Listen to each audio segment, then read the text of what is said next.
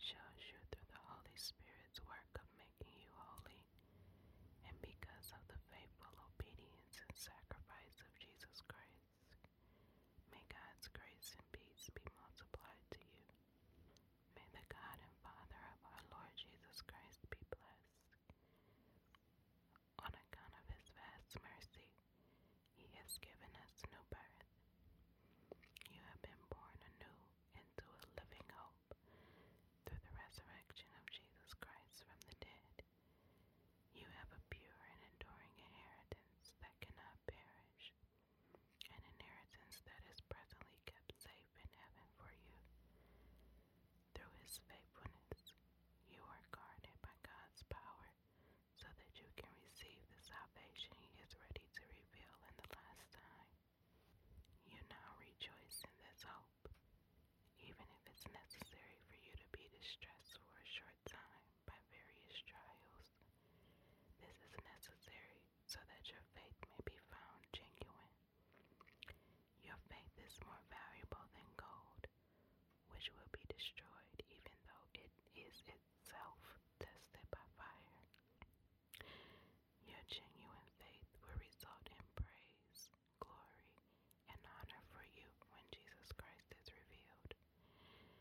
Although you've never seen him, you love him. Even though you don't see him now, you trust him, and so rejoice with a glorious joy that is too much for words.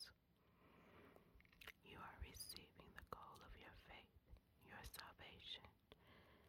The prophets who long ago foretold the grace that you've received searched and explored, inquiring carefully about this salvation. They wondered what the Spirit of Christ within them was saying when he bore witness beforehand about the suffering that would happen to Christ and the glory that would follow. They wondered what sort of person or what sort of time they were speaking about. It was revealed to them that in their search they were not serving themselves but you. These things, which even angels long to examine, have now been proclaimed to you by those who brought you the good news. They did this in the power of the Holy Spirit, who was sent from heaven.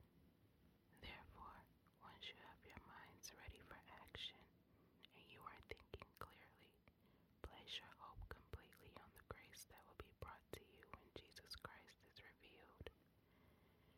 Don't be conformed to your former desires, those that shaped you when you were ignorant, but as obedient children, you must be holy in every aspect of your lives, just as the one who called you is holy.